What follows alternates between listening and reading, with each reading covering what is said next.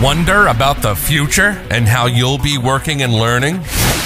Welcome to You in 2042, the future of work, with your host, Danielle Wallace.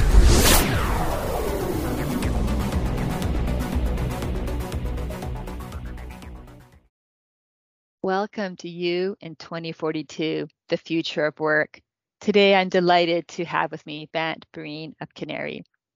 Well, thank you for having me on the show. I'm the founder and chairman of a company called Canary. We spell it horribly with a Q, so Qnary, and we are one of the leaders in working with executives to optimize and grow their online presence. So we have developed a technology solution that helps them optimize what they look like in search as well as social media. It generates thought leadership content for them and helps them engage that content with the other key thought leaders in their specific business vertical. And with that thought of optimizing, as we look from our current state to the future state, Bant, there's been just so much change that's happened in the industry overall. What do you think are some of the trends or maybe the ways of thinking that we'll see that will take us into 2042? I love the question and the challenge. And certainly we see some very clear trends. Probably two things that I think are somehow related. Almost the challenge of being a human right now. We as individuals and executives are living through a moment where you really won't go through a day where you won't hear about a new company that's offering a life coaching or executive coaching service or a new medication to support executives with anxiety, or a new system by a company to help alleviate stress in their work environment. And I believe all of this is related to the fact that we as human beings are really, really struggling with how we fit with work in general, how we position our lives and our passions and our families in the context of work, and really struggling with the fundamental issue, which is it's much easier when someone tells you what you need to do or tells you the rules of a game. I'm a very active amateur tennis player, and probably one of the wonderful things of my life is when I'm on a tennis court. I know the rules, I know the parameters, I know the variables. I've been playing this game for my whole life. But the reality is that the new world offers so much flexibility for every human being that it requires you as a person to take so much more focus on yourself and really define your own destiny, your own strategy. And that is very, very hard. It's very hard for people. And I don't think we should fool ourselves. Even the most successful trailblazers struggle with this. So it's not something that should be treated lightly, but we have to wrestle with that. And as human beings, we need to come to terms and accept that it's up to us to define our paths, and we can live in a completely flexible way. The other thing is really related to the maturation of technology. So over the next 20 years, whether you follow, I have a PhD in machine learning, and you look at the evolution of machine learning over the next 20 years is really when you're supposed to see some early variation of the singularity of some sort, where machines can essentially at least think or outthink us in almost every way. So what that requires is perhaps another moment of identity crisis for humans as we wrestle with our relationship with the tools that we have developed over the last 50 to 100 years. And so that's going to be a big part of our lives. I mean, in the immediate term, I don't want to make too much of it. I'm not a science fiction individual that will try to scare you in those regards, because I'm not scared about it. What I am is actually quite excited by it and how individuals can embrace it to really improve their lives. And then the third thing would be, if there was a third trend over the next 20 years, it's going to be the fact that we're living in a world where we seem to be at the brink of stretching our resources, our natural resources to the limits. And so it's going to be balancing all this stress of energy and technology. All this technology requires a lot of power. And so there will be a short-term boost in terms of the need and use of renewable energy.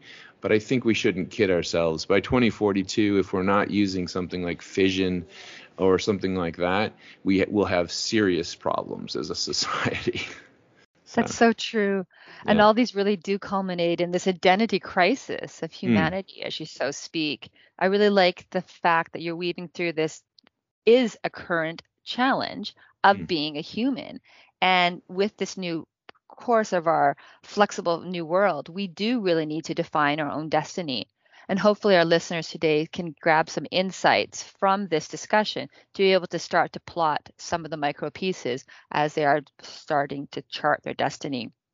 I also wanted to pick up on the second point that you mentioned as the maturation of technology.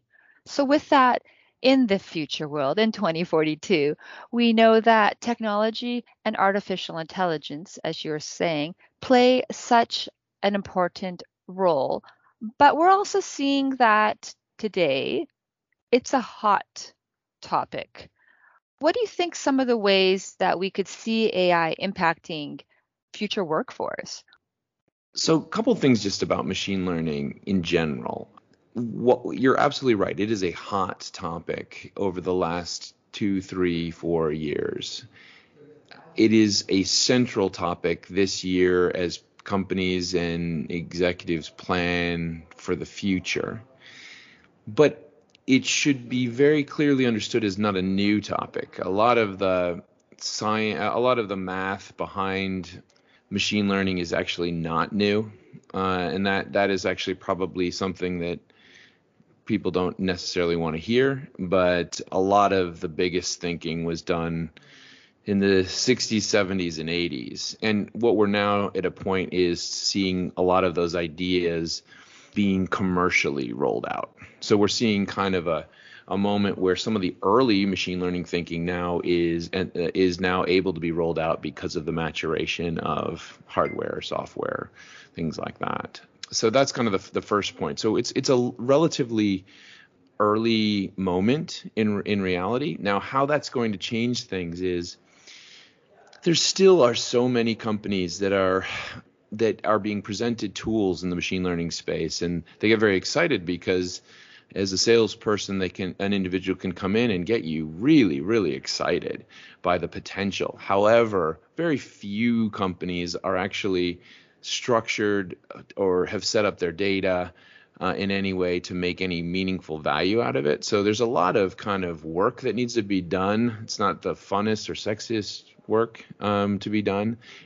The second element, though, relates to what you were highlighting, which is the future of work. No company, absolutely zero company, has redesigned themselves around machine learning yet. Now, there are big companies, I'd say most notably Amazon, that are actively structuring around upskilling and talking about how they will invest billions of dollars to upskill their workers. But you trickle that down to less progressive companies, and there will just be silence around the idea of machine learning. In fact, there's almost no training, no operational restructuring, and that will probably not happen for a while. But that is the moment where things really change. So just to kind of give you an example from the world that I come from. I come from the advertising and marketing world.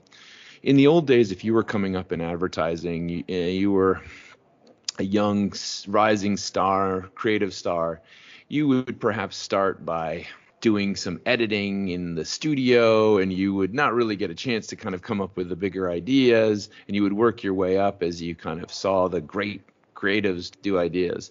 Nowadays, with machine learning, a lot of that kind of mundane work can actually be done more effectively with machine learning tools. So how do you train young people?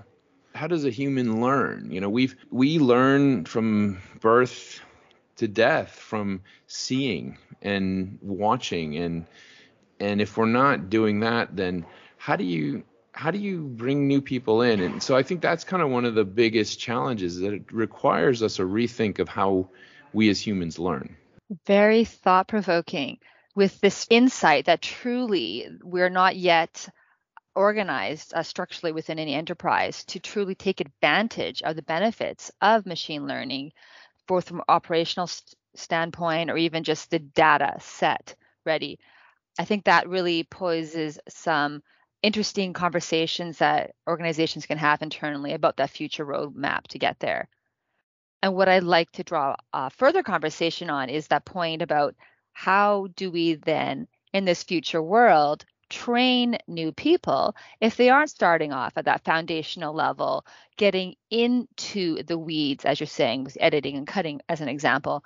How do they get into that step with those detailed or sufficient enough understanding of those fundamentals if that is no longer part of their learning journey throughout their career? Fascinating to see how the various industries, and in particular learning and development, might need to pivot to meet that. Yeah, I mean, I would say that even if we make amazing breakthroughs in the machine learning space in the next 20 years, it would be an incredible thing to imagine that we will be able to parallel the way the human brain works in terms of the logical leaps that we as humans are able to make. And so that to me is something that will happen down the road for sure. But in the next 20 years, we're going to be in a situation where we have machine learning tools that will be able to give us access to tremendous amounts of information. We'll be able to simplify tasks that would have taken hours of really horrible kind of experiences for all of us.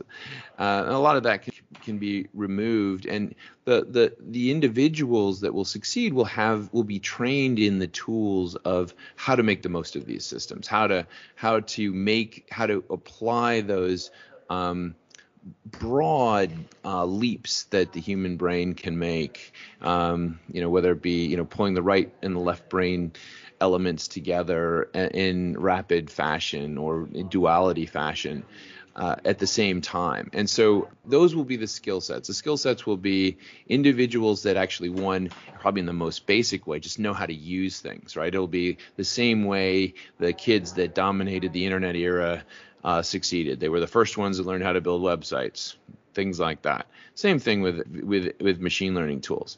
However, I do believe that will quickly evolve to how you bring various machine learning elements together and you draw even deeper understanding and insight from those things. So you've touched upon the idea of this ability to learn as one of the critical skills people need to be future ready, and also the understanding of how to best leverage machine learning. Are there other skills that you think people will require in order to be successful in the future? I touched on something fundamental at the beginning, which is we hear words like, oh, I want to empower my children, I want to give them the confidence to be successful, but we truly need to make sure that we train people to chart their own course in life. That is not something that previous generations have truly. Parents don't even know how to do that. It's very hard for people that will have perhaps followed the classic corporate role, then they did their MBA and they entered the workforce, or a doctor, they went to medical school, they did their, pathways are tried and true, and they may be tried still, but true no more. I don't think they're going to stay.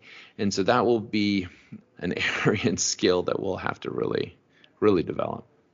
It all comes down to the ability to define your own destiny and chart your course. And really, these are fundamental challenges of being human that are with us now and will take us through to the future. Yeah, it's funny. I feel one of the reasons why I created Canary in the first place was that people were very worried about what information was out there about them online or how they were presenting themselves. And the initial reaction by most humans is like, oh, well, it must be Google's fault, or it must be Facebook's fault, and there never has ever been really a focus on, well, how can I give them the tools to chart their own destiny? And that's, I think, probably a huge driver for me in my life.